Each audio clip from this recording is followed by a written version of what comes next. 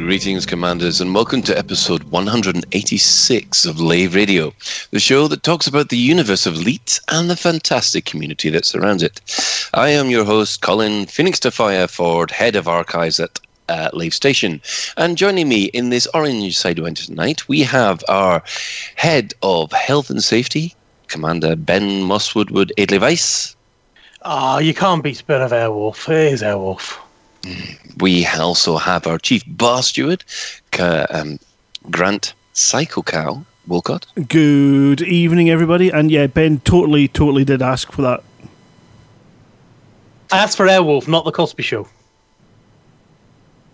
That's near enough. Let's move on from the Cosby Show, shall we?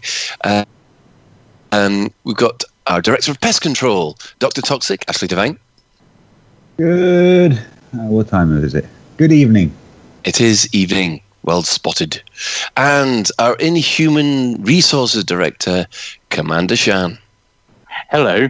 I was just waiting for Cal to announce the public release of his mixtape. From his... What, childhood of the 70s? Yes. Cow's TV theme tunes. Well, no, I was actually working on updating the Lave Radio TV hour with some new tunes and stuff, so I had to sort through them all. Somehow I got the feeling it'd be a special offer from Telco Records. I don't know if anyone else is old enough to remember Telco Records. Moving on. Tell. Available in no record shops near you ever. Ever, yeah. If you wish, you can join us live. Well, we're actually hanging out in game with both the Xbox. And Ben, are you around Lave Station on the PC? I am indeed. I'm here with Commander Miggles, Paul Archer, Nephilius. We're all here at the moment outside of Lave on the PC. I don't know if anyone's made it on the Xbox though. Yes, we've got Grant streaming live from the Xbox because he can. To be honest, tonight we'll have a quick going around everybody, see what they've been up to for the last couple of weeks or so, and of course, if you cannot get to us in game, there's also the Twitch chat channel which you can access through laveradio.com/live. Click on the live Twitch and Twitch TV/Lave Radio. So let's see. We'll start with. Commander Shan, what have you been up to for the last week? Well, I've been helping nurse my recovering son back to full health. He's doing much better. He's now off the antibiotics. And we are now officially allowed to go outside by the government. Yay. In-game, I haven't done very much at all, really, because of time constraints. But yeah, so basically been focusing on family this week. Family first and all that kind of stuff. Dr. Toxic, another invalid for the moment. How are you holding up? Barely. I've been back and forwards to the doctors all week. Yay! And yeah, that's been fun. Urine tests and all that. Yeah. You're the youngest of us. You shouldn't have these problems. Yeah, well. Yeah, I'm human. I get these problems. I'm half expecting to drop dead any moment, and I don't understand it. Okay, Ben. Don't go there. Don't go there. Ben, what have you been up to for the last week? In game, I've been actually leveling up my alt quite a bit because I think we covered it a wee bit earlier, but we've got Distant Worlds 2 coming up at the end of the year, and I want to get somebody on it, I think, if I can.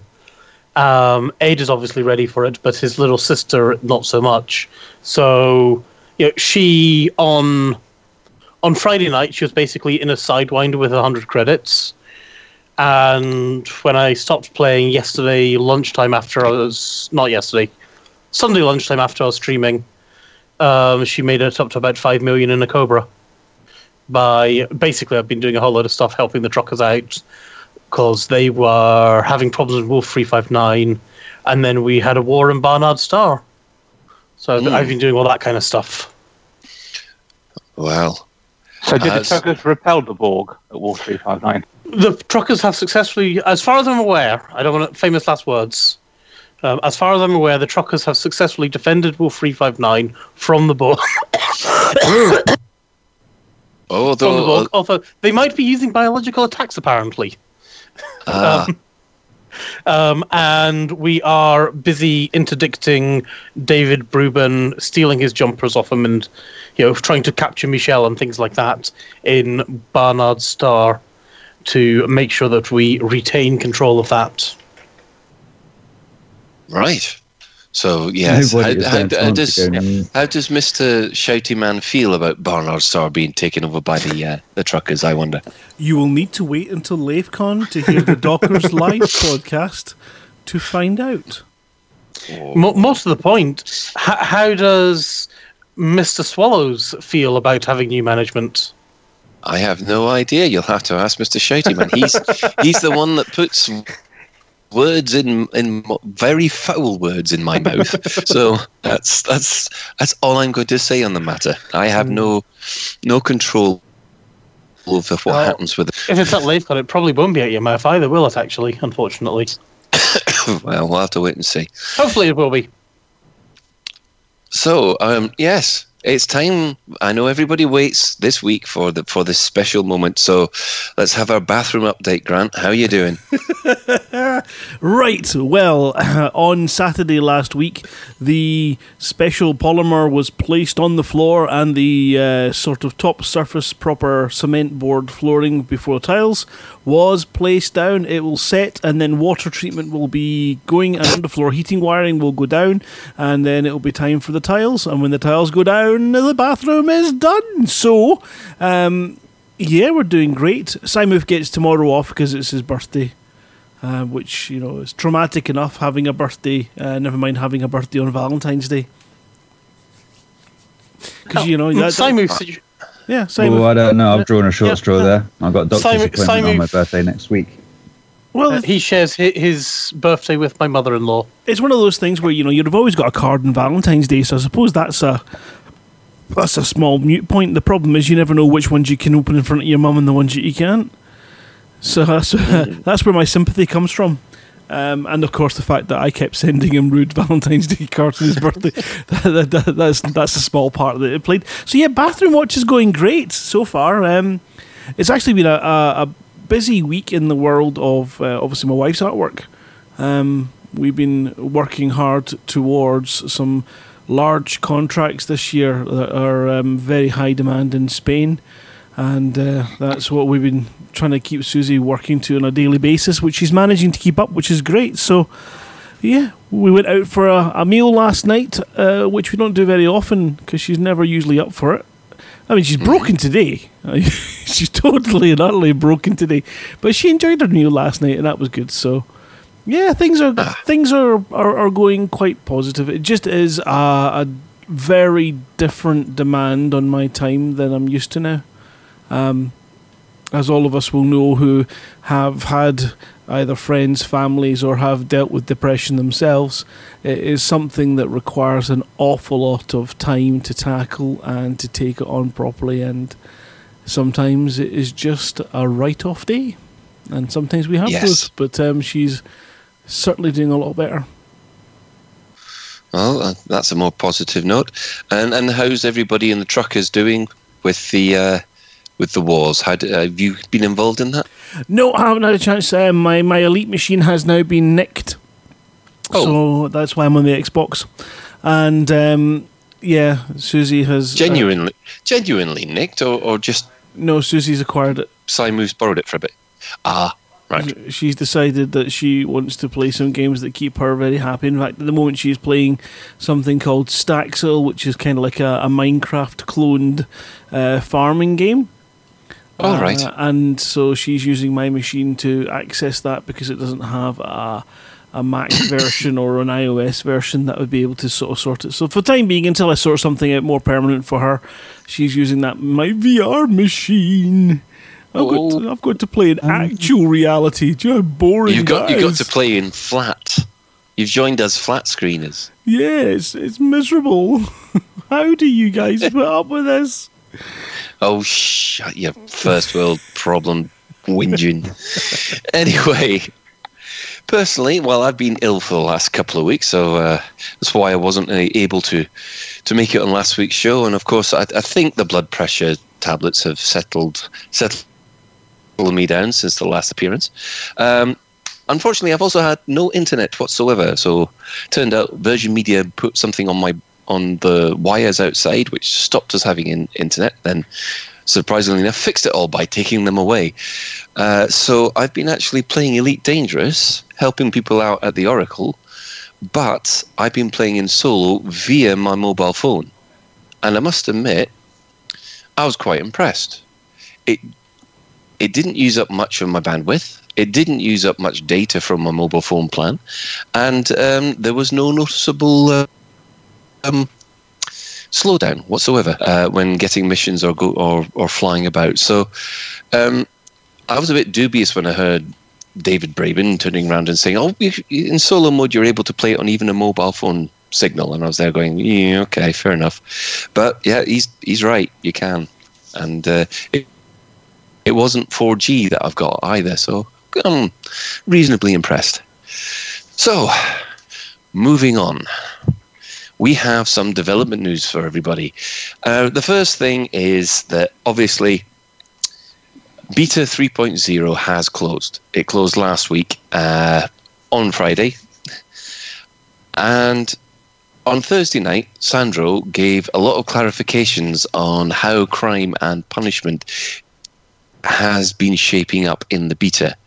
So, Shan, do you want to start going through some of the bits on this? Oh, last week was a long time ago. Yeah, the pieces I remember was there was a particular bug in one of the betas that meant that the amount of money you had to pay to get your ship clean was drastically too big, and there was a bug that meant if you got 100 credit bounty, you would have to pay a certain percentage of your rebuy cost. So that was now fixed. They also introduced a decay on notoriety. Yes. So it's now 1 pip every 2 hours, I believe.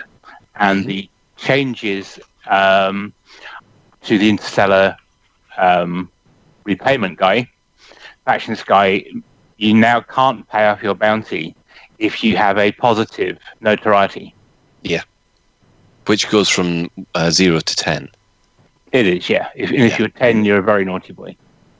Yeah, fair enough. Can I just offer a quick clarification on that? It's 2 hours of in-game time, isn't it, Shan? Not it is, yeah. 2 hours. Not 2 hours. Yeah. All right, so you don't time. log out and log back in again and you're fine? I don't think so. I'm pretty sure you've got to actually be, well, I'm not going to say playing, because I suppose you could log off in the station and then come back 10 hours later. But, sorry, come back, is it 20 hours later, I mean? Wow. That's actually quite a... Well, that's if you're going from 10 down to 1. But, So a factor of 10 would be 10 ships you kill within 2 hours. Yeah, and these ships, you gain notoriety not just by killing normal... not by killing piloted ships, player-piloted ships. You also gain notoriety by normal ships as well. Yes, it doesn't distinguish between NPCs and players. Here's a question. What about skimmers? Try it. Yeah. Go on. You're going to be the... I'll let you try that in shenanigans. Because I'm just thinking, these skimmer missions where it's like, go off and kill 50 skimmers, you'll never recover. Well, you will recover from that, but you know what I mean. From my messing about, I don't think it counts for skimmers. Mm. I don't recall it because I didn't get ATR come after me when I was blowing up skimmers. Okay. I mean, I very rarely do anything illegal. I try to mainly... Well, I try not to murder things, but... Yeah, or at least I try not to murder innocents, but... I know there have been quite a few times when I was like... excuse me again. For a mission, you go off and kill so many of this faction. And that's fine, that faction's hostile in your zone, but you've got to go off to their base and kill them. And of course, you're the guys who are evil and hostile, not them. Which means, you get big nasty bounties and everything like that on your head. Right. I mean, from what I understand from this one, bounties are attached to ships, not commanders. So if you switch to a ship with no bounty, you will not be wanted. Bounties never run out. They last forever until they are claimed or paid off using the interstellar factors. And if your combined bounty / fine value for jurisdictions aligned to a superpower exceeds more than 2 million, they'll be conglomerated into an interstellar bounty, which will make you wanted in all jurisdictions controlled by factions aligned with that superpower. So effectively, that is giving you a wanted poster in the entire of the Federation, or the Alliance, or the Imperial systems. Yeah, so you can go, I'm wanted in 12 systems or whatever it is from Star Wars. Right. So I won't be running into any desert bars at this rate. I'm far too clean. Well, you're fine as long as you shoot first. Yes, there's an interesting route. Well, as long as you shoot first and it comes up wanted. And you can see a little wanted sign in the corner. Yes, don't shoot first if the wanted sign doesn't come up, because rather controversially, I think, if you do that, you'll get a bounty on your ship for assault, which in the current release means you get a 10-minute, you've been a bad boy, jump out and come back. Yes. Bounty. But in the new one, it's if we see you with it on, you're blown up, mate, and you're dead, along with your crew member and everyone else you know. So the penalties for not shooting when the scan hasn't completed are significantly greater. Yeah, I had that problem during the beta. I was helping out a Federal battleship in one of the Threat 4s, and I had one Class 3 bullet accidentally clipped the shields of this battlecruiser. That was it. I had 100 credit bounty put on me. Every ship decided to attack me. I managed to get my T-10 out, but then in the weird system, or the weird locality, there isn't an interstellar factor with a base big enough to take a T-10. So for 100 credits, I was basically out the beta for a week while I was looking around, trying to find somewhere to get rid of this bounty. And that is a potential issue, I feel, because if you do the bounty CGs, which I guess we'll touch on later, but if you do the bounty CGs and you're in a ship that needs a large landing pad, that's quite a hefty timeout, because you cannot go back to that system. No. And dock to cash in your rewards until you've cleaned it. So for the sake of a 100 credit fine, it's actually quite debilitating game-wise. And I think it's disproportionate to the amount of damage that you may have caused the other ship. Yeah, I mean, I did raise it as a bug report because I thought that there was supposed to be some kind of a bit of leeway about friendly fire.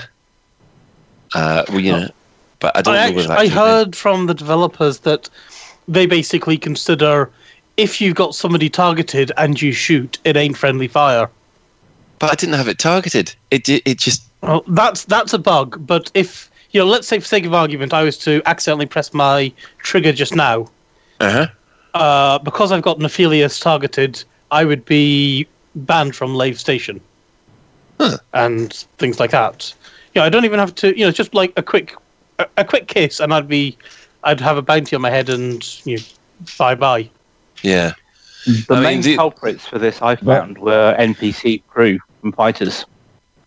So what about if you had Nephilius targeted and then you shot me accidentally because I was doing something stupid like flying in front of you? Within bounds. Within bounds, that's where they've increased the limit. So if you...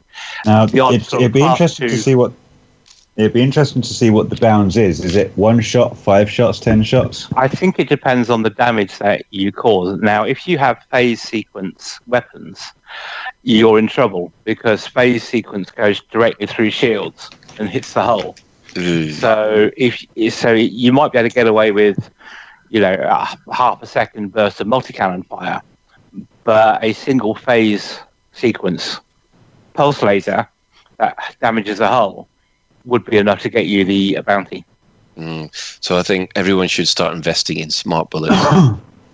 That then begs the question, what about if the person you're not targeting but have shot accidentally doesn't have shields at the time? So whether the shields have been taken out or whether they never had shields installed to begin with. I believe because it goes if that happens, when that happens, even if you use mining lasers as weapons, you're going to cause damage to the hull. Okay, Ben, do you want to jump in there? I was literally just typing that was ages ago when I was saying I wanted to jump in. That was about 10 minutes ago. Well, never mind then. Unless it's felt relevant, we'll just move on. I just butted in instead. Don't worry about it. That's fine. Well, I must admit, when you do get the 100 credit bounty, the bounty hunters do come after you. And it's very much like that Captain Jack meme. It's only 100 credits. I do think it's a slight flaw in the system in that you could be surrounded by pirates with 100,000 credit bounties and stuff like that. And if you just happen to get 100 credit bounty on you, every single policeman in the entire system instantly focuses on you. Yes, when there are lots and lots of more valuable targets. I suppose they could argue that, oh no, it's a Pilot Federation person that's gone bad. That means that they're more of a threat.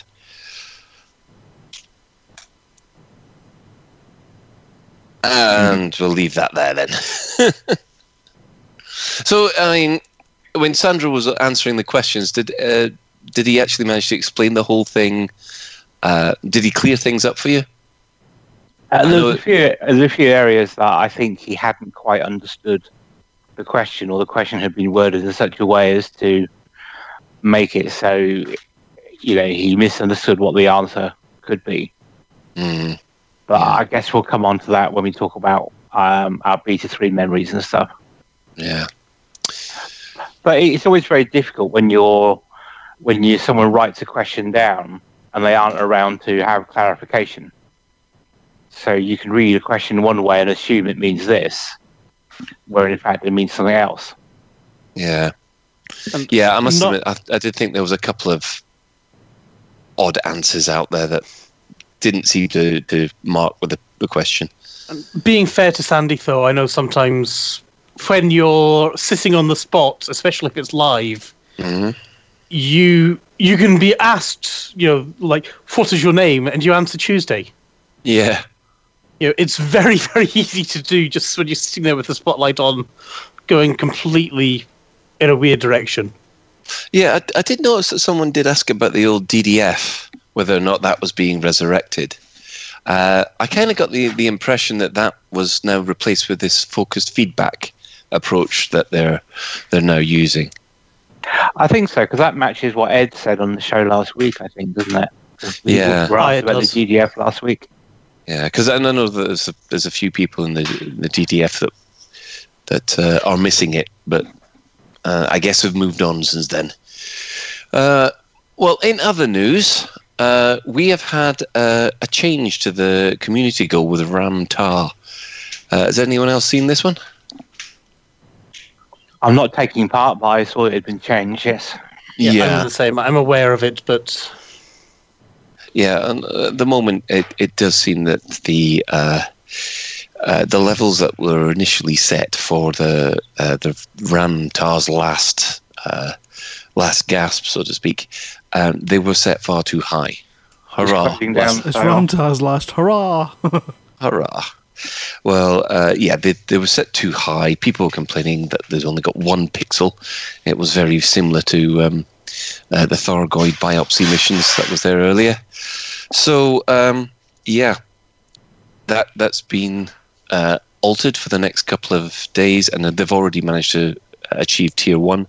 So the Guardian artifacts are actually now going to be worth something if you want to carry on doing that. So, has anybody seen Newsletter 213? I read it. I don't. It's one of these newsletter light, I think, because we had so much news with the beta ending and the clarification streams. It just I think it tends to be a bit fluffy when that happens. We do have there was the information for that Frontier are doing a community meet, a Frontier meet when they go to PAX East in April. That's right, and there's a thread about that on the forum, isn't it, asking who'd want tickets or whatever. We change our name and then you decide to give it to Frontier anyway. Frontier are now calling it Frontier Meet. Yeah. That's because they've got all the different things. And actually, just to really wind the Elite Community Meetup, it's actually called Frontier Community Elite Meet. Just to really confuse everybody. I think the biggest difference is that they have free beer. No, they don't. That's just a rumor. I'm just making that up. They had free beer in Birmingham. Ooh. Yes, if you go to PAX East, they give you a free Anaconda. It's not free, it's 100 credits. God's sake, we all know this. Right. Anyway, I think we're kind of at the end of that. It's not an Anaconda, it's a chieftain. Not yet. It'll be a chieftain once we get into beyond into season 3. Shall we go for an advert break and then we can start talking about the main discussion stuff? Which kind of follows on from where we were, really, doesn't it? Or is there anything else in the newsletter that was grabbing anyone? No, I didn't think so. It was, as you say, Shan, it was kind of a newsletter light thing, I guess. One thing I do miss is the old developer diaries. Remember those from ages ago? I miss them, but yeah, I'd say they've kind of morphed into the stuff we're getting on the streams rather than here's a load of text on page, which I think I prefer. Suddenly it's nice to see the devs up on stream and like that. When they go in depth in things, that's even better. I can't remember what it's called now. Like that thing that they did with Dr. Anthony Ross and things. Discovery Scanner. Yeah, that's it. The Disco Scanner. That was awesome. And if they're doing more things like that, so much the better. I've noticed that we are becoming lazy as a species. I was just thinking about this myself recently. Someone was telling me about a product which I'm not going to openly discuss here, but he gave me a couple of links which were basically forum threads, and my first reaction was, wall of text. Where's YouTube? I know, I'm the same. There's YouTube. I'm sorry, but I want to see someone poking it or fiddling with it or doing what you do with it, so that I can see. Is that the sort of thing I want to be doing, or do I want to find an alternative? I'm very much the same with audiobooks. It's yes, it's audiobooks as well. I'm like, I don't want to read this. Give me an audiobook, and then I go and tell do it in a text-to-speech thing, and then I just cry. Anyway, should we move into that advert break? Why not? Why not? Come on down to Wagger's World of Wigcraft. Are you tired of dazzling pilots with that bare skin? Then Wagger's World of Wigcraft have the perfect wig for you. Wagger's World of Wigcraft specialise in many areas from top to bottom, with wigs fit for an emperor. Waggers employ a crack team of hair collecting agents in their department, Waggers Bushwhackers, who pride themselves on natural hair collection technique. Cut, pluck or suck, they will fill their hair sack by the end of shift. Using the best quality natural hair in all our products, give Waggers wigs that natural look and feel. Balding on top, bushy below, let us address that balance. Waggers Bushwhackers will collect the hair from down there and graft it up top for those long curly locks as part of their hair relocation process. We also specialise in facial hair with our patented Lip Fairy brand, making all the facial hair for Boyle Backer. And at this moment, we have a huge sale on ginger beards and moustaches. Our on-site technicians can help you decide where you need the hair most. Choose a style and make sure in the end you get hair right there. New this month, why not try the Lip Fairy's newest model, the mild green hairy lip wig? Or maybe you're lurking for the merkin. Well, lurk no more. Our willy waggers come in several styles, including German, Brazilian, dreadlock, and beaded for all your needs. So whether it's rugs, slugs, or tugs, you can always find the wig for your rig down at Waggers World of Wig. Oh, that cut the end off. Oh. Yeah. Can you remember who did the audio for that? It wasn't the senator himself, was it? No, I don't think I ever managed to con Drew into doing an advert for us. No, that was, of course, as Alien has guessed in the chat, that was, Keith Os Wilkins. We did a number of adverts with him at first. Yeah, we'll maybe do the other one later. Yeah, I'm going to agree with both of us. We need the full version. That was I like that advert. We miss these things. Yeah, I think we've got to do a little bit more in the way of adverts, I think. Yeah. Someone asked what's it got to do with Elite? Okay, right, so if we can take it back to the Wagger's World of Wigcraft, of course, Drew Wagar was always being called Drew Wagger, and it drove him mad, so we decided we would just go whole hog and create it. The ginger beards and moustaches were because Michael Brooks put out a challenge that if we raised £1,000 for the Mobra, if you remember, we were doing crikey, what's it called? Movember, yeah.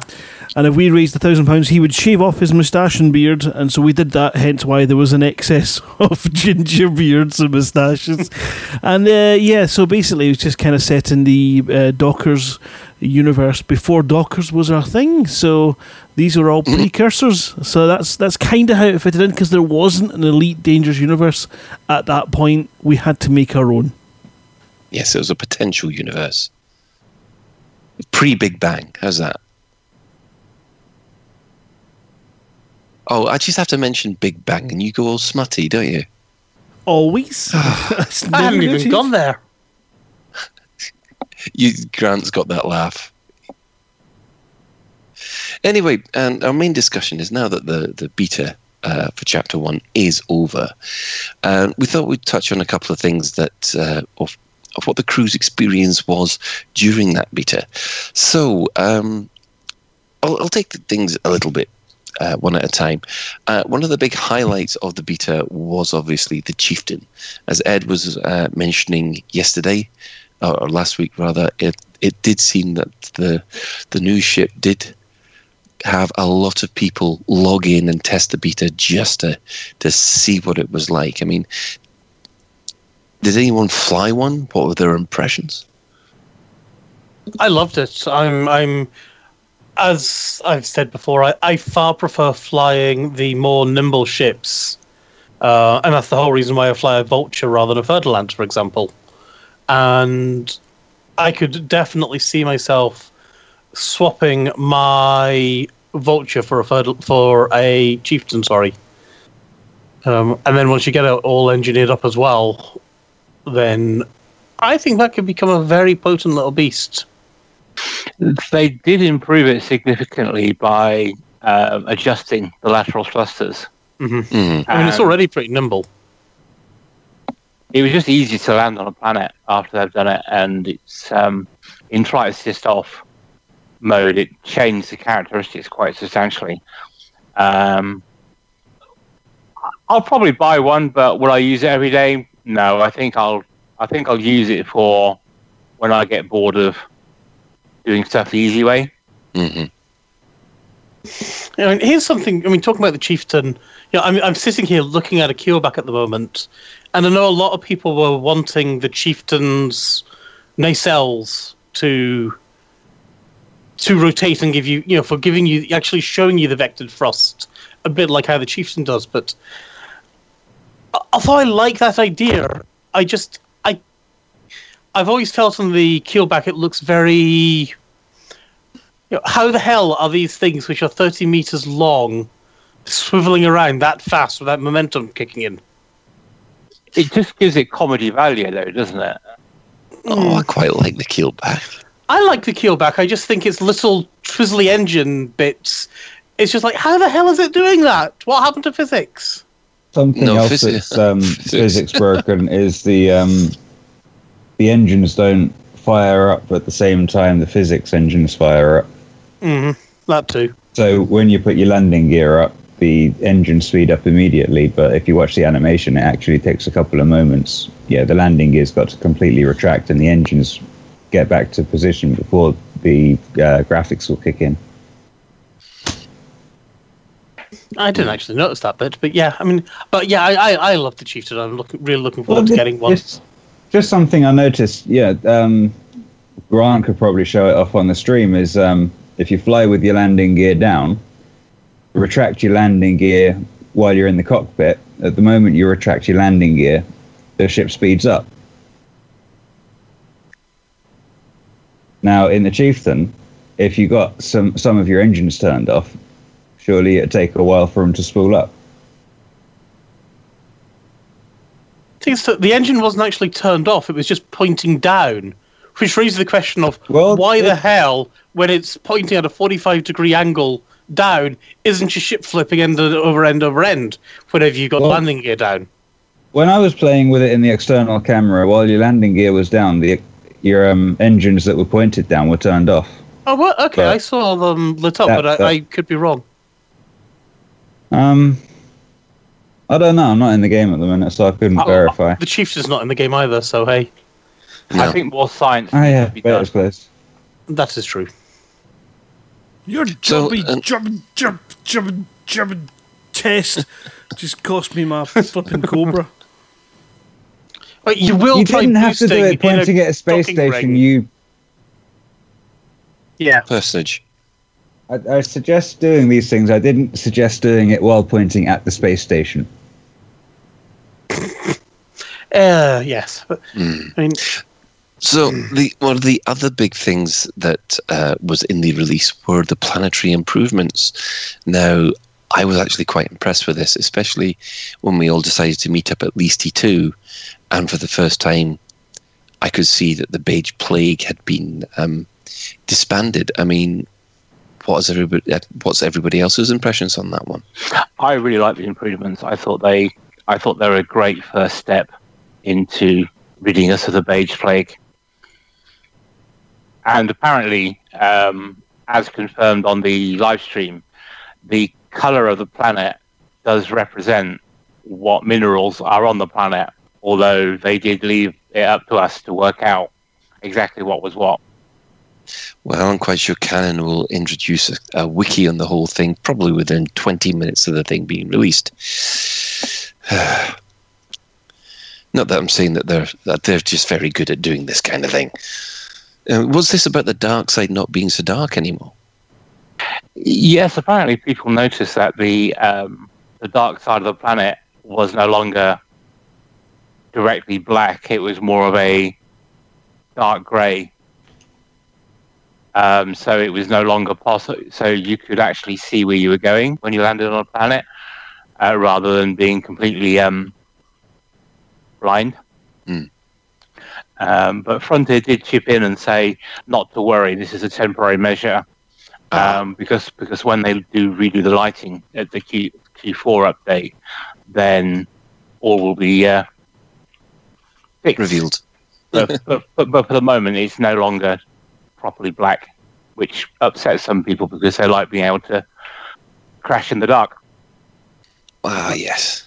As I understand things, though, that's actually dark side on planets was a bug that was introduced in 3, which people then this is awesome, the dark side of the planet's actually dark. And then Frontier went off and fixed the bug, and it's like, oh, I can see again. But, I mean, I do agree that it is very jarring when you're coming into the dark side of a planet, and it's all of a sudden, let there be light. But I've always felt like our cockpit is definitely, it has to be presenting a false view of what's going on anyway. Otherwise, we'd be blinded every single time we do a frameshift jump. See, I quite missed it because one of my memories of going out to Beagle Point and going right to the edge of the galaxy is that if you land on the dark side of a planet when you're that far out, it is almost completely black. All you can see is black. And to not have that depth of black, if you see where I'm coming from, is a little bit disappointing. Mm-hmm. Yeah, I mean, what I'd really like us to get, so I don't know how they'd quite do it, would be almost like some kind of false representation scanner package where you can see, like, what we see at the moment, let's call it augmented colors. You could have true color. You could have, like, a thermal overlay, maybe some kind of LiDAR overlay and things like that. And just different ways to show you what's outside your cockpit, which I think would be really, really interesting to see, but that's just me. Yeah, the only thing I think of that is development time. What was that, sorry, Shan? I mean, sort of like a night vision mode or infrared or whatever it is. I mean, you could have the dark light thing for, like, not the dark light, that's something totally else that you probably don't want to look around the orange Sidewinder using. You'd have the night vision stuff, like either the grey one like they got or the green one. And then, thermal, obviously. Just a lot of... I think it could add a lot of gameplay into that, using that kind of alternative scanning mechanisms.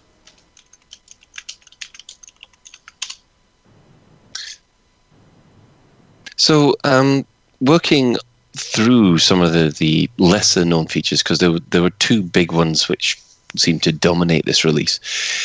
What did everyone think of the new trade tools? I thought they were really good. I think they're a really good supplement to EDDB. I don't think they'll replace EDDB. But for players who don't want to use external sites, they make it. I'm sorry, Sean. When you say that website name again, EDDB. Yeah, you sound like Tweaky from Buck Rogers. I am so sorry. So would you rather we call it EdDB then? No, you've got to stick with it now. Well, what's up, Buck? Shan. Anyway, I hadn't noticed that, but that is so true. So does that make you Wilma then, Colin? No. I'm quite sure that I'd be quite happy to be Dr. Hewer at my rate. I'm the old one, remember? Anyway, dear. I think for people who don't want to use that website, I think it's a very useful tool. Yes. I'm not sure what the truckers thought of it. Did you play with it at all, Cal, by the way? Nope, can't say that. After I played with the additional ways of finding things, especially the guys who go off and convert your materials. The materials trader. Yeah, them. So I went off and when I was trying to do my engineering, I was using the material trader and things like that as well, just to give everything a fair shot. And of course, EDDB doesn't have the materials traders in it. So I was forced, as it were, to use the in-game tools. And it worked, but God help you if you're out in the Pleiades, because you ain't going to find diddly squat out there. And even in the bubble, even though they said they were fairly common, finding that trader within your 40 light year radius could still be very, very awkward. I think what most people will do is they'll go to INRA and just look at where the closest material traders are and use that. Mm-hmm. Oh, that's what I do with EDDB all the time as well. Oh dear, I do apologise. The Twitch chat seems to have gone a bit Buck Rogers mad.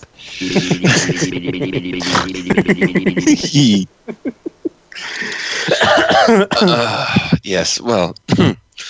Yes. So, I think one of the big ones that we had to deal with over the last week or so with the Crime and Punishment is this issue with the kill warrant scanner.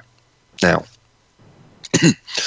from what I understand, the kill warrant scanner is now changing so that instead of getting all the bounties on a scan, you only get the most valuable one. Now, this has raised a little bit of a debate, on the forums. So, Sian, would you like to take us through some of the issues that you have with it? Well, they're not necessarily my issues, but these are issues that people have brought up. So I'm just sniggering because I thought you said kill walnut. But anyway. Yes, the primary issue is not the amount of money you get from the kill warrant scanner, because previously it would then add up all the naughty things a player or NPC had done and then give you the total. It's not necessarily the total amount. It's because it only returns the highest, which if you are using the background sim, or if there's a CG, for example, that so you got a faction. Sorry, I'm getting an awful lot of hissing on the line at the moment. If you got a faction that's running a bounty CG, if you kill ships that are wanted by that faction, all well and good, you get the bounty. However, if you get a ship which has a bigger bounty than what the CG owning faction is, you don't. And also, it's possible to kill ships owned by that faction who are also wanted, and then gain reputation by said faction because you killed a criminal. Mm-hmm. If it's just the highest one, what could happen is potentially you could go on a bounty hunting spree and end up hostile to the faction that is running the CG.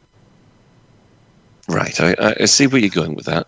So Sandro was asked to, explain the rationale behind some of these changes, and the rationale he gave confused quite a lot of people, because the reason I believe he gave was that it's because bounties don't expire and are attached to a ship, it's possible to keep killing the same ship again and again and again and getting a bounty reward for it.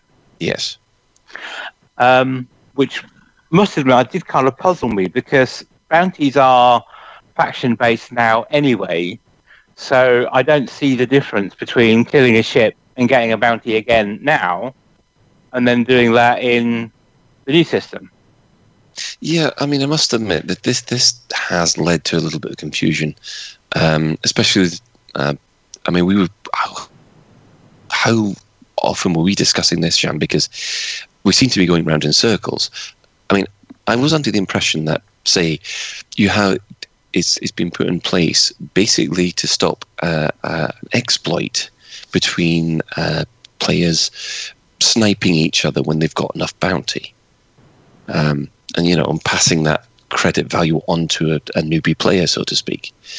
Now, the impression that I was under was that if you had, say, 6 bounties by different factions, if someone shoots and takes out and collects that bounty using the kill warrant scanner, that is only the top bounty which disappears and is cleaned from that ship, leaving another 4 or 5 bounties against that commander, and thus all the NPC bounty hunters and police vessels will still come after them depending on the severity or notoriety that is available.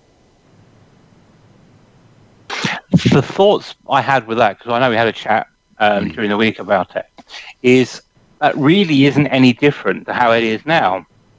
And the people say, well, what about NPCs? Because NPCs aren't persistent.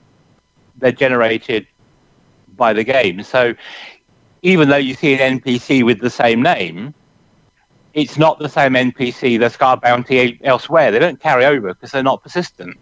Mm-hmm. And since the player bounty is capped at 1 million credits anyway, and the player who you kill still has to pay the bounty, I'm not really sure where the loophole is. I mean, I could be completely missing something here, and I'm perfectly happy to have it explained to me, but I just don't see the logic of where it's going. Now, I had a chat to a few people again during the week, and there were some theories they came up with, which are possible, but I'm not sure would warrant the inconvenience. Is that one of them is that if you, because bounties don't expire and are now on a per ship and faction basis, it would be theoretically possible to fill up the transaction panel with kill warrant scanner stuff when you scan them, and also the scan would then take a long period of time to go around and check their records. So it's more of a performance interface issue than it is a logical issue. Yeah, I see what you mean, but I think we might have actually hit the way I see it is that I think we might have hit a limitation of the new way crime and bounty hunting works. Is that presently, I know that the individual is capped at 2 million credits with the present system with the kill warrant scanner. Under the new system, if they hadn't restricted it to just the one bounty, then it would have got all six bounties, which would have been 2 million each, therefore 12 million. But it's capped. At the moment, it's still capped. Yeah, it's capped at the moment, but I think there's a restriction in the new system where it's capped only by faction. So if they'd had 6 or 7 wanteds under 6 or 7 different factions, and you'd use the kill warrant scanner, you could have had it up to approximately 14 million credits available to you if you managed to take them out. But I think that's how it is now. I think if you have a large bounty in several systems, when you kill warrant scan, it's still capped at that anyway. Well, yeah, I think it is a restriction of the new system, which, yes. I just wish Frontier would explain it more so that people like me don't spend all week scratching my head as to why it was changed. And because being realistic here, hardly anyone bounty hunts players. PvP players do not bounty hunt players because if it uses up a slot they could have to a shield booster or whatever that is put to better use than a kill warrant scanner. The main people that this will impact are the PvE bounty hunters who do the CGs, who go around res sites or whatever, killing to get their crime rank up, and that is a big impact potentially on those players. So I'd like to understand what about the new system makes that impact a worthwhile sacrifice, and I haven't got my head around that side of the equation yet. Yeah, I think maybe more clarification is going to be needed from Frontier, but yeah, it has certainly caused a lot of debate on the forums. But leaving that aside for the moment, let's move on to something a little bit more positive. I'll just quickly go around the table and see what everyone was pleasantly surprised about the Beta 3. So, Ben. How little I hated the final engineering changes. Oh, right. Because originally I was very much, these engineering changes are the worst thing ever. What the hell are Frontier playing? Blah, blah, blah, blah, blah. Mm-hmm. And then Frontier did a few changes, and I actually got my finger up my arse and actually tried it out. And I didn't hate it as much as I thought I was going to hate it. And even better, part of the reason I was hating it was I've been one of these guys that's like, okay, fine. I'm running I've got a class 5 one now. It's all good. I don't really care. I don't need to min-max it fully. It's just whatever. Whereas now it's a case of, oh, okay, we're at rank 5, but if I do another 2 more, then that gets me up to 100%. So it's a lot easier to get yourself up to a god roll thing, which previously could have been requiring thousands of rolls, which I actually think is going to level the playing field a bit. Yeah, I must admit, I did think that as far as the PvP crowd are concerned, I think they received this quite positively, didn't they? Because they certainly realised it puts in a level playing field again. I've no idea about that. Well, the big controversy amongst the PvP community about the engineering change was initially with how modules are going to be grandfathered in. Mm-hmm. And to some extent, that's still an issue because there are modules now in existence that you can't replicate, even with experimental effects. So it's still an issue, but it's not as big an issue as it was, because what Frontier then went and did is they then upped the top end to make it so that a God roll Dirty Drive, for example, under the old system, can now be exceeded under the new system. So basically, instead of not grandfathering over everything, they just raised the bar a bit and said everyone can now get that. The grandfathering is still an issue, I think, with in the edge cases, but by and large, I think upping it has solved it. Although I am concerned a bit about power creep. I think everybody's a little bit concerned about power creep, especially when you see the technology broker and things like that. That's right, yeah. Well, Ashley, did you play the beta? And if so, what were your pleasant surprises? I didn't get that much time to play in the beta, unfortunately. Various bits and pieces going on. But the Chieftain sounds like a Thargoid. I'm sorry, but that's the first thing that came to my mind when I flew it, was that kind of scary, nice, quiet at the same time. And the boost was like, yeah, that was really nice on big speakers. That was fun. The neighbors didn't enjoy it so much, but I did.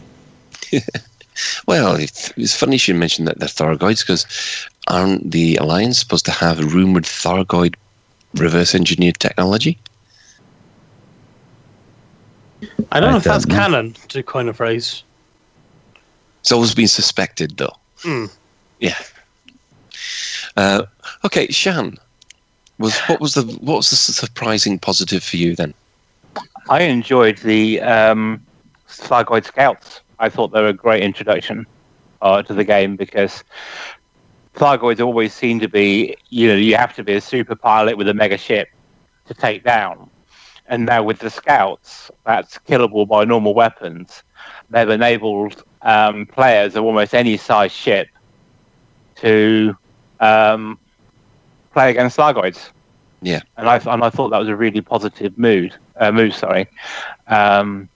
So yeah, and David Braben said they would be in, but I was surprised pleasantly by the way they were implemented. I must admit, I did quite enjoy those Thargoid battles. I lost a T10 and a Cobra to them, but it was still a blast. It reminded me a little of XCOM Interceptor, which is one of my old favourite games. So yeah, 2 thumbs up for me. It was a fantastic little dogfighter. I think it's something that's been missing. And we did see our very first non-human Signal Source Class 8, I believe. Yes, that was horrible, because I dropped into one of them, where you ended up with, I think, 8 of these Thargoid scouts, and then 2 basilisks decide to join in. I'm telling you, I was wanting my brown flout suit. And yes, do the truckers have a name for these new Thargoid scouts yet, Grant? I mean, we know about the little thuckers. I don't think we've decided. I don't think we've finalised on one. I think he's busy making one up. No, we do. He's looking up this Profanosaurus, isn't he? I mean, personally, yeah, I have to agree with Shan, mostly because I really enjoy dealing with those smaller Thargoid vessels. There was also the wing missions, which I think they lived up to the name. It was a real improvement, and something that was, I thought, really added to the game. So is everybody looking forward to 3.0 based on your experiences? Hell yeah. Oh, yes, definitely. I think so. As I say, I need to see how the engineering stuff affects my ships in live, and because I didn't get a lot of chance to engineer all my current ships, so I don't know. But I have been spending what time I have had busy collecting as many very rare materials as I could get my hands on, in preparation for having to re-engineer my entire fleet. Yes, that's. I mean, I must admit. Did anyone like the way that they changed all the resources, the way that they broke them down by level? Because I thought that was a clever idea to do. You know, the mats where the level 1 mats are you've now got 300 instead of just 100. So yes, they need to do something about that, because as people have rightly pointed out, it limited the numbers of jump boosts people could store. Although they did change one of the recipes, I believe. They now includes carbon, which people may not have been collecting or have to hand. So if you're an explorer, get collecting carbon because your jumponium might not work. Yeah. Okay, Grant. Have you managed to come up with a name for those small Thargoids yet? No. We kind of had some discussion on the last week's show, but it didn't take yet. So I think we'll definitely have one once they become a bit more of a going concern for people. Okay, so what we'll do is we'll go for a quick ad break, and then we'll come back with the vast amount of community news that we have to go over. It's sales at Pease Onesie Palace. Yes, here at Pop, everything is on sale, and we're sure to have the onesie for you. Whether it's off the rack or custom made, Pop will have the onesie you're looking for guaranteed. Look at this one, 60% off our pink hunting onesie. If the outdoors are your thing, this onesie will cope with every element you can throw at it, and every element you can throw inside it too. With built-in night sight and silent running mode, your prey will be history long before you are. Or what about this? 75% off our old-timers plaid onesie. Complete with its own internal drainage system and cushioned rear, you can doze for hours in that chair knowing that when your bowels move, you don't have to. How about 60% off our Lave Radio collection? Yes, you too can come inside the Orange Sidewinder. Be your own demon debugger. This wipe clean onesie comes with Imperial Remlock so that you can shut yourself up before making a gaffe. Plus hundreds of pockets for your second technician's tools and a built-in calculator for making those on-the-fly calculations. We must be insane to take 50% off, yes, 50% off any sleeping onesie. Long trip into space coming up? Well, you need our sleeping onesie with full diesel down filling and lullaby player. This onesie soothes your day away so you can get maximum rest. The automatic inflating hood becomes a pillow of comfort. Or get the deluxe model that comes with an inbuilt cocoa maker for the serious slumberer, as well as our rock to sleep trademark button and sleep like a baby. And for this week only, Survival onesies are 40% off. Are you scared when you go out that you may not make it back alive? Well, fear no more. Pop Survival onesies are the choice of the galaxy. Capable of taking a beam laser to the chest, and with an inbuilt fridge and cooker, you can stay alive for weeks in our Survival onesies. One press of a button and a distress call is sent out displaying your location. Did you hit an ocean of freezing methane? Well, your onesie will automatically turn into the ultimate flotation device and never be hot or cold with full air conditioning. You'll be the best looked after castaway that ever lived. But that's not all. Custom onesies are 30% off. Yes, 30% off. We will customize your onesie to your specifications. You only have one arm? Well, why not use the other arm as a blender for making smoothies on the go? Or turn it into a fish tank for displaying that wonderful jaunty bass you caught. All our onesies come with patented limb lock capabilities should you lose any body parts, and air filters for the more flatulent customer. So get on down and get the onesie you've always deserved at Pease Onesie Palace today. Wow, I must admit, I was willing that advert announcer to breathe at some point. Well, there has been. We all need one of those onesies. Does you think Colin's going to put in a LaveCon onesie? At LaveCon? No, I'm not going to turn up in a LaveCon Swansea. Sheesh. Why not? I'm not even going to go there. So, in the community news this year, you've got about me that now, later. We have Project 168.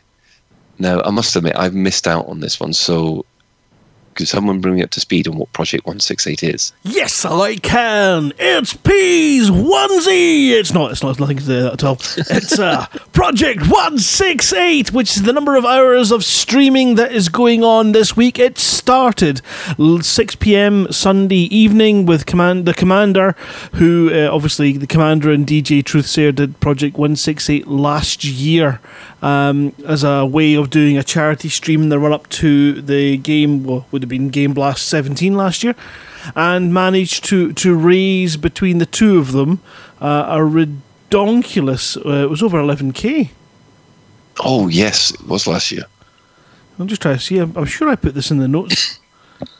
I must have lost it in the notes. Anyway, so last year they did this, and they did 12-hour shifts. So every day one would, DJ would do 12 hours, then Dan would take over for 12 hours, and they frankly nearly killed each other because DJ Truthsayer got sick really quickly. So this year they have decided, let's open it up, bring in even more and more and more people, which they have done. They have a fantastic schedule of all the streamers, and Saturday's particularly impressive. There's a ton of big music streamers. One of the ones that one of my particular favourites is the Luck Music, who are streaming on Saturday for a bit. Megan Lanius is there as well. There's just so many big named streamers involved, and they are trying to raise a massive £100,000. So it's not a small undertaking. Wow. They're wanting to raise that. Now, that's split between their two charities that they've picked, which is, of course, special effects on one side. So 50,000 for special effects and 50,000 for Stack Up. If you want to see what's going on or get involved, you can go to tv.forthemug.com because we've got it hosted there.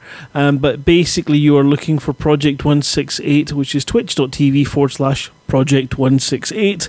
It will be constantly going while people jump in and out and they change streamers. At the moment, I think they're on a 6-hour schedule for the streamers, and then it'll change as we get closer to the point where there's more people available. I think Kate Click's in there.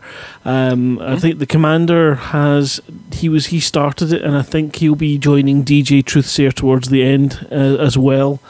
But yeah, a huge undertaking, and they just need your spare pennies. Of course, this all leads into Game Blast 18, which kicks off in the 23rd to the 25th of February, which is that weekend where the industry gives back to Spatial Effects by some of them donate their takings for that weekend. Other ones are getting involved in events and fundraising for Special Effects, who are obviously an amazing charity. So yeah, get in, have a look and see what's going on. Project 168. The one thing that they need from you other than your money is people talking to them to just keep them awake.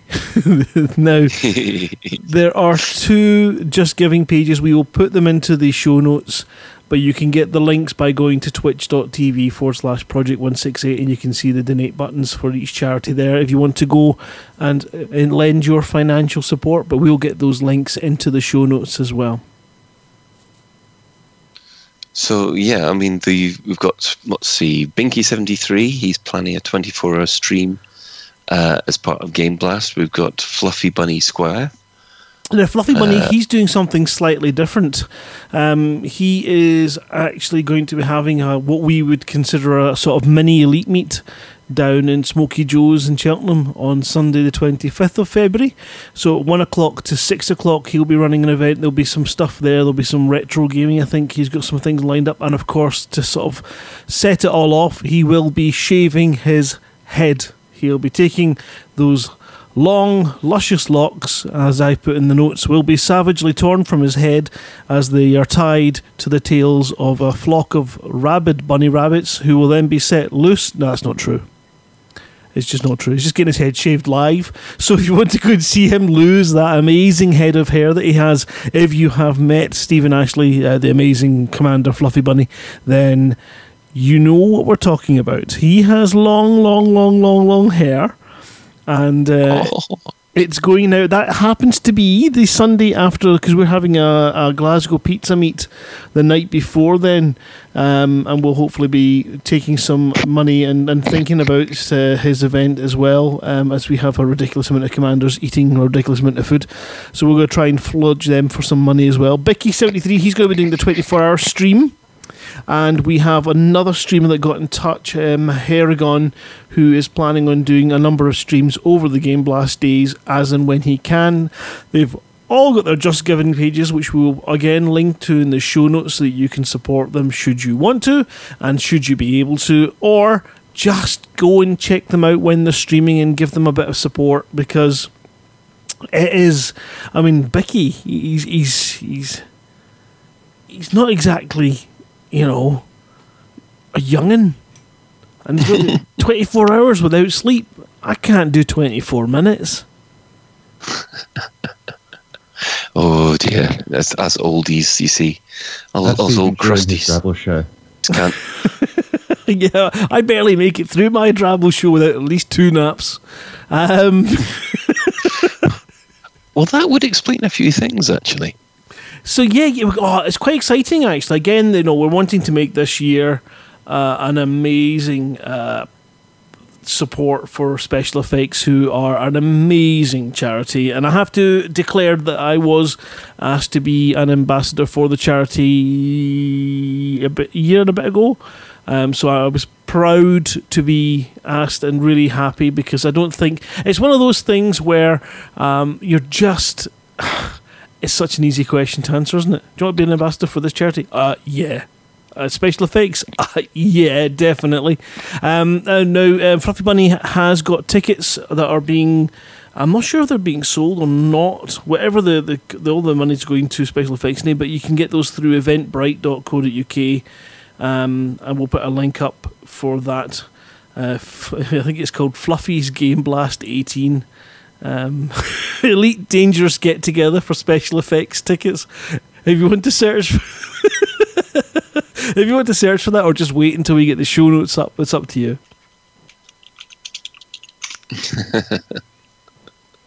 Yeah, it's a big community page. What else is there? Oh yeah, so yeah, of course. One of the things I sent out a message today on Twitter and things to try and see if you are streaming for Special Effects, because it won't be this weekend, it'll be the weekend after, and you want us to give you a shout out on next Tuesday's live radio show to give you a little bit of a help up, then get in touch. You can either contact us through info@liveradio.com by email, or by Twitter, or through the Facebook page. Contact me directly at Psycho Cow, wherever you want, and I'll get you added to the list so that we can keep track of it. It was really bugging me for the last couple of weeks. I can remember people saying that they were doing stuff, and then when I went to write them all down, I could barely remember any of them. Which is just me being crap, so I apologise to everyone that said something. But if you could just drop me a note, give me your details, where your Just Giving page is, so that we can give you a good shout out next week and hopefully help you smash your targets. Well, yeah, I mean that's all very charitable, and so a lot of charity stuff going on at the moment.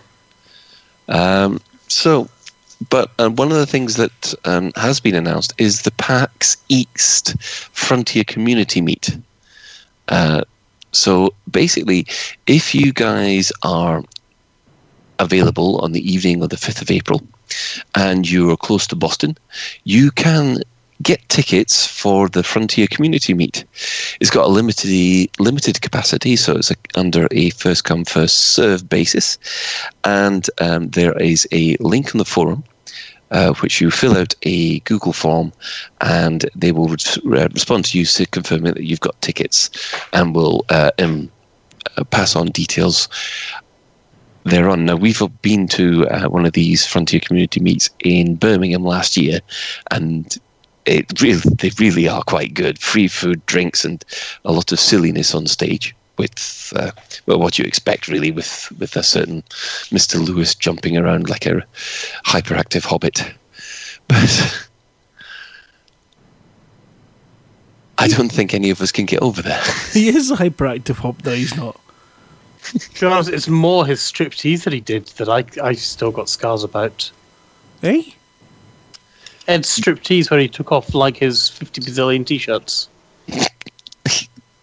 Honestly, he came out looking like the Michelin Man. He was as wide as he was tall. There's not a video of that anymore. I think it's Probably been not taken. censored. I think it's been taken down to help people with their trauma. So basically, the idea of this was Ed was highlighting a bunch of community groups, and for every single community group he highlighted, he had a T-shirt of them. So he came out wearing his Frontier T-shirt, took that off, and underneath that he had a Truckers T-shirt. Underneath that you had a Lave Radio T-shirt. Underneath that you had an STC T-shirt. Underneath that you had a Galcop T-shirt, and so on. And yeah, he had a bazillion T-shirts on. It was ridiculous. I'm surprised he actually made it through. He looked as if he was going to faint warm. at one point. Yes. Yeah. But yes, we'll say that the Frontier community meets are quite a laugh, and we'd recommend if you're able to go, especially in Boston, that will be fantastic. And please go and give your support. Now, this is an interesting one because Fozza, our second tech, was asking me the other day whether or not there was something similar to this, but it does look like at rogi.co.uk Elite Dangerous /ship builds, you have a kind of rate my build website Thing, yeah. Yeah, so Fozza, someone has gone and managed to It's something I bumped into it the other day, and I was just looking around for ship builds, thinking about, what do I want to do if I'm going to do an Explorer Conda? And just for a giggle, I actually thought that it was part of Coriolis.io, but it's not. I couldn't find any of that kind of functionality over in Coriolis. But a quick Google later went off and gave me this thing on Rogi, and I was like, okay, that's actually this. I've no idea how good these builds actually are, but there's potential in there. To rate your build, basically, which is it looks like it could be very, very handy if you're not quite sure what you want to put on. I think it's a reasonable starting place. So if you've got no idea what you want your Beluga to look like or be equipped, you can have a look at it and think, oh, okay, I can see where they're going with this, and use it as a template to tailor it yourself. Yep. So, and moving on from there, we have a community of galactic photographers in Elite Dangerous called Galphoto. Ben? Yeah, so Galphoto is basically... It's actually something I discovered about half an hour or so before the show, when I was just looking around and I was like, hey, please come join us. We've got a Discord channel, which is discord.io/Galphoto. And... they've got everything to, they've got photographs, obviously, but they give you hints and guides as to how to take good photographs, what makes good cinematography. God, that's almost as bad as some of your words, Colin. Cinematography, there we go. But it looks like it could be a really good asset if you're wanting to try to take that special shot of that special asp in front of something. And obviously it's Discord, so you can obviously upload and share as well. Well, after all the hoo-ha on the forums, it could have been a T7 in front of everything. Could have been. But they nerfed the hyperdrive. I know. Well, to be honest, you don't want to have a nice Vista spoilt by a brick. That is the T7. It would actually make a poor exploration ship because the heat profile of a Type 7 is horrendous. So if you were to engineer it to get a really great jump level or use the power, it would cook itself within 5 jumps. Ooh, no. I think it's best to keep the T7 where it was. It's not the new USS Enterprise, is it? No, it's more like a lorry with a big fuel tank. Or a really big gas tank. Yeah, space trucking. And finally, and one thing to keep an eye out before we hand over to Grant for a big announcement. Keep an eye out for the latest release of the Sagittarius Eye. It should be coming out quite soon. They have just released a front page spread of the next issue. So, as per usual, the Sagittarius Eye is a good 10-minute and well put together digital magazine, which should be out probably in the next week or so. Yeah, it's always very professional in the way it looks and reads and everything. You can tell there's an awful lot of work that goes into it.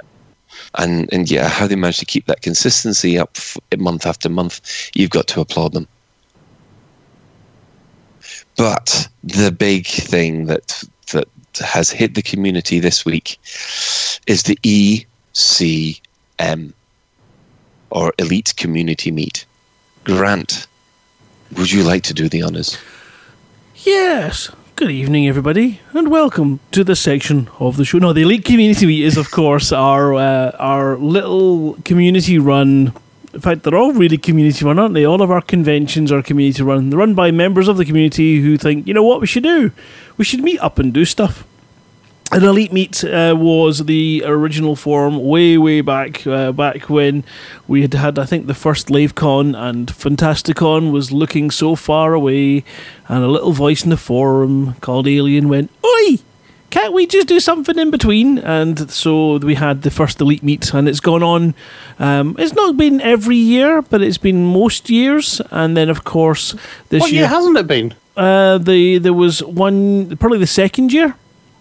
Or the third year? Because I thought we had Manchester, Birmingham. No, there was a gap of 1 year where we missed. Okay. Well, maybe between Manchester and Birmingham. Yeah. And then, of course, we've all had a different number of people, different areas. That's the kind of point about the Elite Community Meet, is that it's going to move around the country, trying to be close to many people rather than being in a set location that you have to travel to, so that we can try and get new faces and frankly, new people addicted to the joys that are meeting up at an Elite convention. And it's a very low-key affair.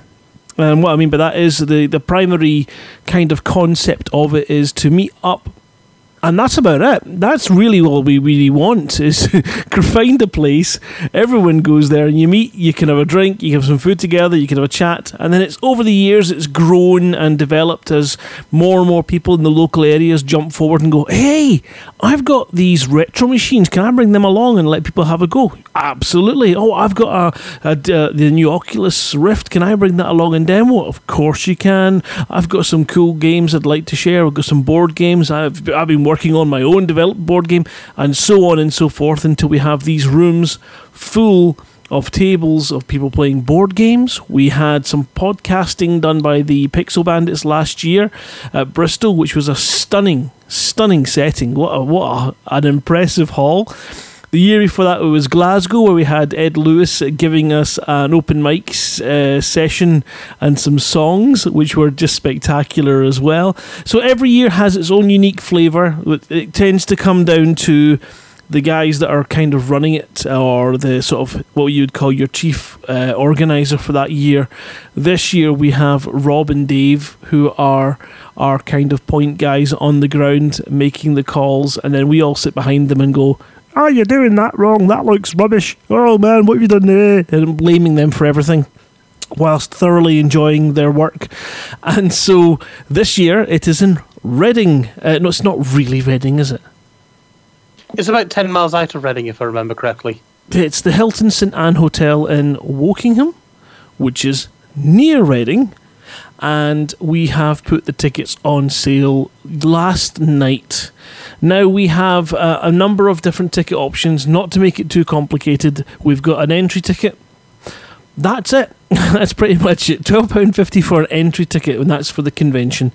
If you want a day meal, or as we call it up north, lunch, That is an additional £7.50, and if you want to join for dinner as well, then there's £13. If you know the local, is dinner a night meal? Yeah, that would be. I thought dinner was at lunchtime. Well, see, this is the problem. This is why the day meal makes me laugh, because lunch is the one thing we all kind of agree on, but dinner is another one. That's another thing altogether. So next it'll be supper. Tea. When's tea? Yeah, you guys, you're not coming. You're barred. There is a bar, I'm assuming. Yeah, there is definitely a bar. The evening meal is the menus and things will be information will be up as soon as we've got it. But it's £13 for the evening meal, so you can pick what you like and join us on the day. If you want to turn up on the day and pay at the door, you may not be able to get the lunch because I think numbers are going to have to be in beforehand. So be wary of that. But if you know the local area and you just want to pop in and have a look at what's going on, then you can pay your door price. Come in. Meet some guys. Don't be shy, because we've got a whole load of people that are dead shy, and we've all gone down to conventions and now they're raging nut jobs and wouldn't think twice of not going to one of these events. They become so addicted. We will have VR there for you to try. We will have guys that run VR, not professionally, but play it, and that you can ask proper questions to that are relevant. Like, is it worth the money? How often do you play? You can really get that kind of things. So that's quite important, and it's a unique thing. Colin, you got a question? Well, yes. One of the things, unfortunately, I know that I'm not going to be able to make it. I'm not going to be available, unfortunately.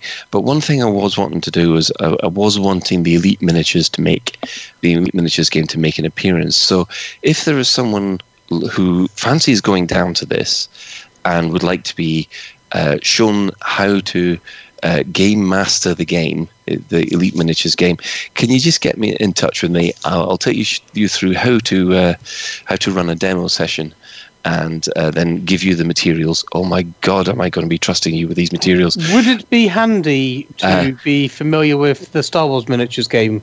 Or is that not really a requirement? It's not really a requirement, but if any experience of board games like that would be advantageous. So if there is someone out there who'd like to take it down and demo it, and bring everything back in one piece, please get in touch. So yeah, we've got a lot of things that's not confirmed. We've got a lot of people that are desperate and interested. We've sold quite a few tickets already as well. I think we've got a maximum capacity of 200. This isn't a big event. This is a small event, and really it's down in Reading to try and capture all those people that are near that area that don't make it to the LaveCons, that don't make it to the Fantasticons, and couldn't get up to Glasgow 2 years ago to our Elite meet there. So we're trying to sort of tap into the new thing. So you're down there and you've got something unique that you think people in the Elite community would be, really impressed by. Then, get in touch, let us know. We'll try and see. If you've got a community group that hasn't really been shouted out loud at any point whatsoever, then let us know. Come along, bring some, materials, or you can do a little live broadcast or a discussion table if that's what you want to do. There is no set plan. We do not have a table of entertainment. It's not that kind of meet. But that does mean that if you want to do something special, that the floor can be made open to you and we can see what you need, or you can bring what you need to do what you want to do. We will have representatives from Special Effects talking about what they do, and we are hoping to have some representation from the Hearing Dogs for the Deaf charity as well, which is the two charities that all profits from this event are split evenly between and go to at the end of the event. We publish the complete figures for what we take in and what we spend and what goes out, and every penny above and beyond what is needed as costs does go to these charities. There is absolutely no room for error. Simoof is the number jockey on this, and he goes down to every last penny. And of course last year we had a number of people that were submitting things as their donations towards the event, and this event rocks because it is completely off the back of the community, and we just work hard to create these events for ourselves because it's what we like to do. I'll tell you, there's nothing better than sitting down and having an hour to 2 hours to 3 hours, as long as you flippin' well want, sitting at a table with like-minded idiots playing games that you would never be able to play at home because your wife just gives you that look. No, I'm not playing that. Has it got dice in that game? No, I'm not playing it. So if you're like that, of course, if you want to go and host an RPG session, if you're an Elite Encounters owner, if you're one of the, and you want to GM a session, this place is perfect for you. You're going to have no end of people desperate to play it. If you're an EDRPG fan and you've got that book and you've got a mission that you just want to try out on people that get it, if you understand what I mean by that, you talk about Elite, you don't have to explain it like you do to your gran. It's a game about flying in space. Oh, that's nice. Do you shoot the little aliens? Yes, you do, Gran. Oh, that's great. And then, 2 weeks later, you're explaining the same thing. Why do you play this game so much? Oh, it's fun. Are you okay? Are you taking anything? No, Gran, I'm all right. It's just a game. It's not. I tell you what, I tried with my Gran to explain it that the whole backing thing, and bless her, she still thinks I'm part of the development team, and I cannot get it. I could not get it into her head. No, we just helped to get made. Oh, right, you're working for it. No, I'm not working. Oh, Grant. Anyway, so if you have issues like that and you want to come and be part of this event, we would love to see you. Go to elitecommunitymeet.com or elitemeet.info. We are in the process of changing the name and rebranding it to make it a little bit more, a little bit less Elite Meaty and clashing with the whole Frontier Elite Meets, and to make it a little bit more community. As they go and make it the bloody community meet. Yeah, well, you know what? Fools seldom differ. And it's one of these things where we really want to open this up. I know it's currently being organised by Dave is obviously one of our founders of the Truckers, so it does have a quite strong Truckers feel to it, but it's completely open. We want other player groups. The Hammers of Slough. I was watching Playpy doing a stream, and he was talking about them quite fancying hiring an open top bus and doing some kind of pilgrimage convoy to Reading through Slough. Isn't it quite near Slough? Yes, they're having a pilgrimage to Slough to visit the birthplace of the Hammers, which apparently is the Greg's Bakery in Slough. I'm just seeing Commander Witherspoon. My Gran has got quite serious issues. Probably the most serious, but at least she's stable now. So, yeah, you've got to come along. You've got to come along. If you want to get other player groups involved, if you are a member of a group, I know we'll have Pixel Bandits there. We should have, goodness knows who else. Who just, we'll maybe even have some representatives from the Sovereignty. They're invited. Everyone's invited. And it's just a great opportunity that if you've got a group and you want to arrange and have a table for your group to do some kind of activity together, then that is it. Just get in touch. Let us know. Email us. Good question. Thanks for asking what the email address is. I can't flip and remember. Something like I took part at tossdoorbell.com. No, that's yeah. Can I just give it to Mike? He will literally crap a ticket.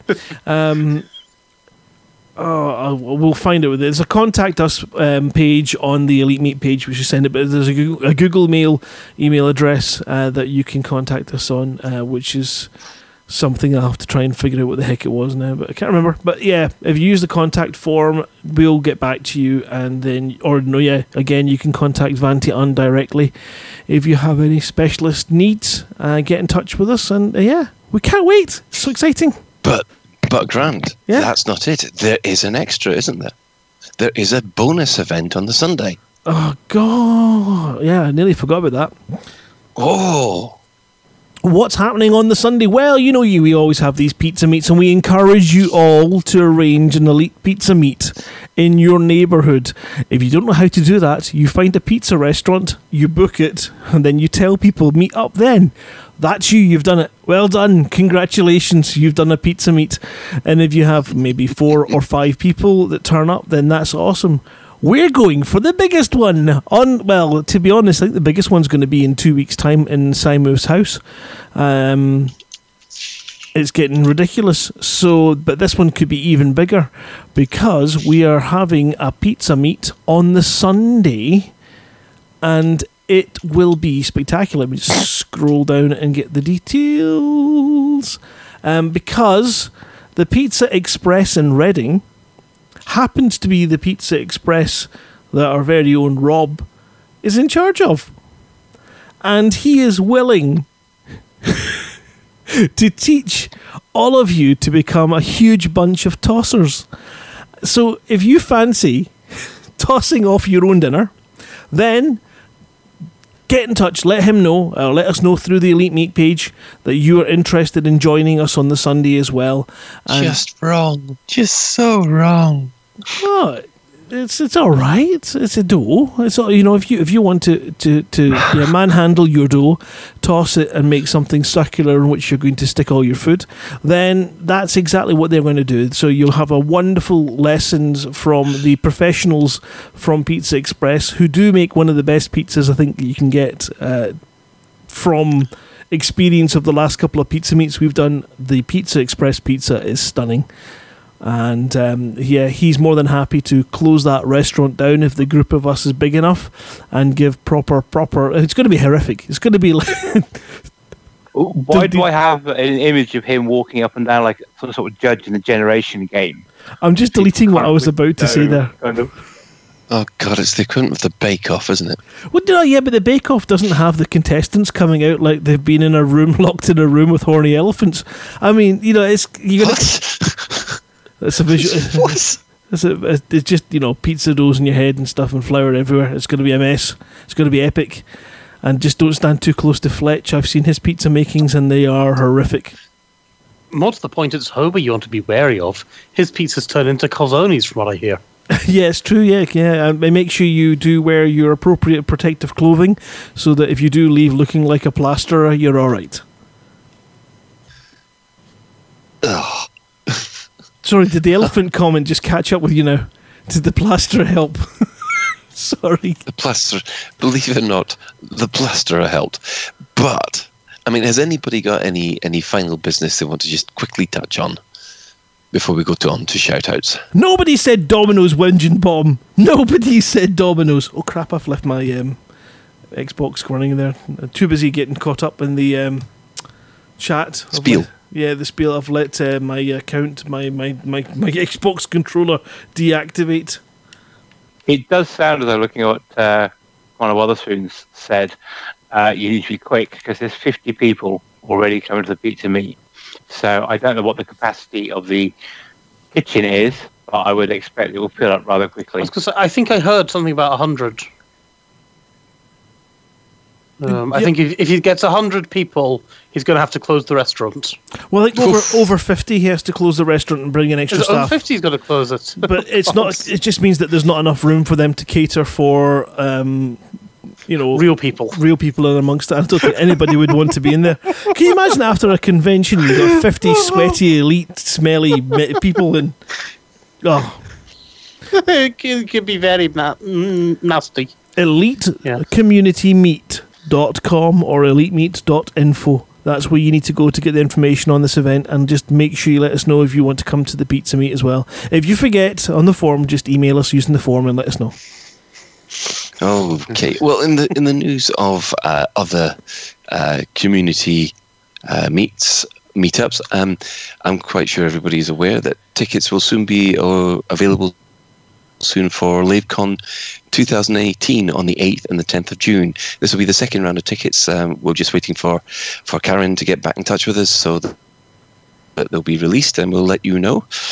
Use a shout out for the CQC Discord for people who would like to play CQC and have trouble getting a match. So if you go to Discord me / Elite Dangerous CQC in the room and basically just say, hi, I'd like a CQC match, chances are they'll probably pull together about 8 or 9 people quite quickly for you to have a quick game. So who have we got with us in the game at the moment? Ben. Right. Outside Live Station on the PC, we've got Dr. Sinister, Commander Jim Burr, Miggles, Paul Archer, The Wig.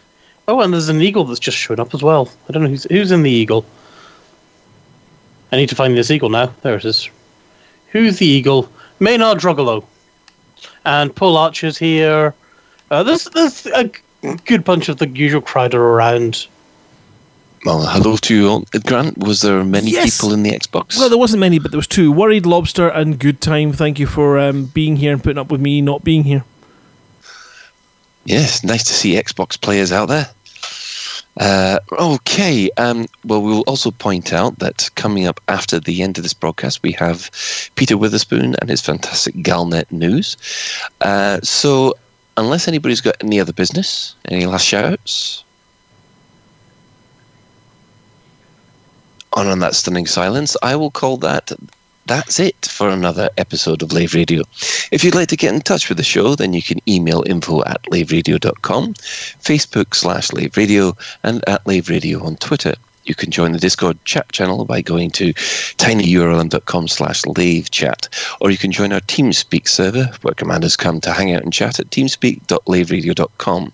Lave Radio is recorded live on a Tuesday at about 8:30 GMT and streamed out on laveradio.com/live. So thanks to Grant, thanks to Ben, thanks to Shan, and thanks to Ashley, and all those commanders that have joined us outside Lave Station. So until next time, fly safe. And if you can't do that, fly dangerous. Is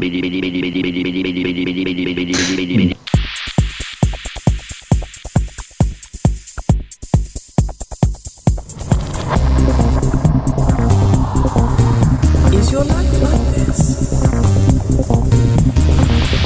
Sounds like someone having an orange inserted.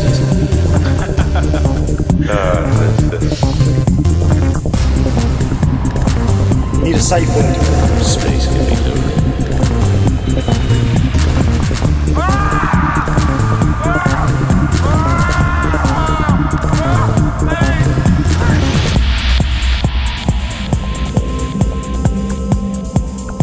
I'm going to see the galaxy.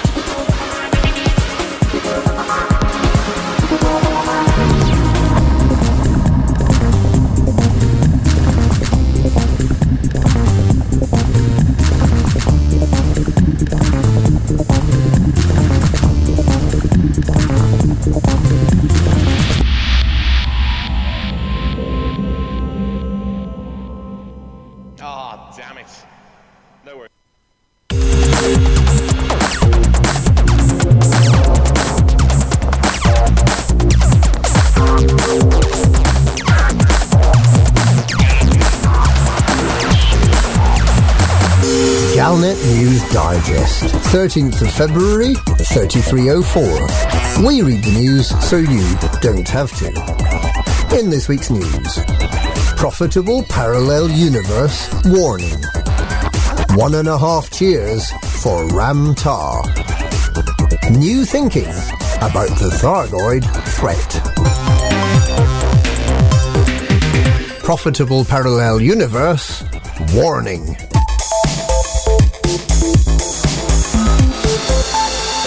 Commanders who use parallel universes to profit from missions may be risking their sanity, according to leading psychologists. It's long been known that there are an infinite number of parallel universes that scale according to the number of commanders in them.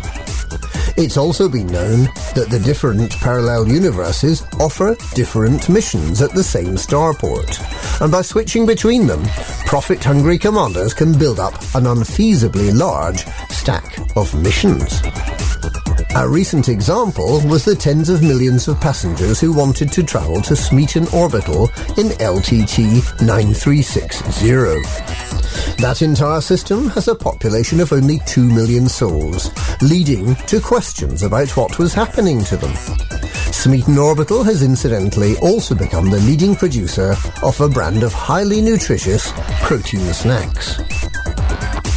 The danger for commanders who flip through possible universes searching for profitable missions is that they may lose their grasp on reality, believing that they're playing a game rather than fulfilling life as a space pilot.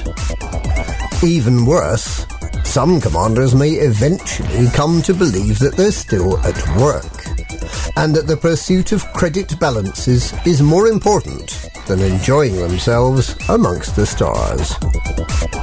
It's flipping dangerous. 1.5 cheers for Ram Tah.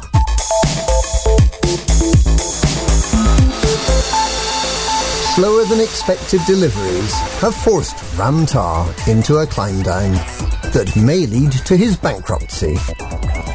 The Limpet Maestro and Countermeasure Commander has held a fascination for Guardian technology since the first Guardian sites were discovered in January last year. He's pumped billions of his personal wealth into the effort, rewarding generously all commanders who assisted him. Last week, with Tah finally on the verge of bankruptcy, he devised a plan to earn some of that money back and fund his retirement. Having heard that Guardian technology is in high demand after its effectiveness against Thargoids was discovered, he appealed for commanders to bring him vast amounts of Guardian technology, which he planned to sell to wealthy commanders passing through the MEAN system. In his appeal, he claimed that he wished to conduct further research. This is untrue. The appeal is a money grab, pure and simple. However, support for his appeal was less than 1/10 of what he'd hoped, and his hopes have been dashed. Tah has said that galactic economics seem to be weighted in favour of independent pilots, and that he expects he'll be forced to continue working as an engineer for a few more years to make ends meet.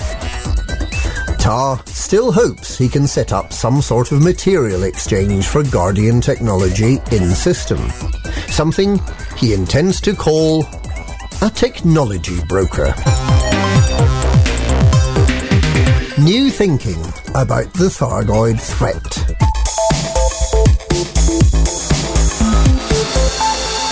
Sagittarius Eye reporter Commander Louis Calver claims to have deduced that the Thargoids want war, but he doesn't know why. In a closely argued article, he argues that the Thargoids are technologically more advanced than us, including faster-than-light technology that means they could remain completely invisible to us if they chose. And he argues that there are documented meetings between Thargoids and representatives of humanity during the past 400 years, which means they can communicate with us. The Thargoids could already have destroyed us with their superior firepower, but have instead been dropping clues to the location of the barnacle sites in the Pleiades to lure us there. They then quite gently attacked the stations we established nearby, enough to annoy us, but not enough to drive us away. By contrast, the Thargoids appear to be manipulating the permit lock system to keep us out of the entirety of the Col 70 sector. So, they want us in the Pleiades, and they want us to be annoyed. But why do they want a war with us?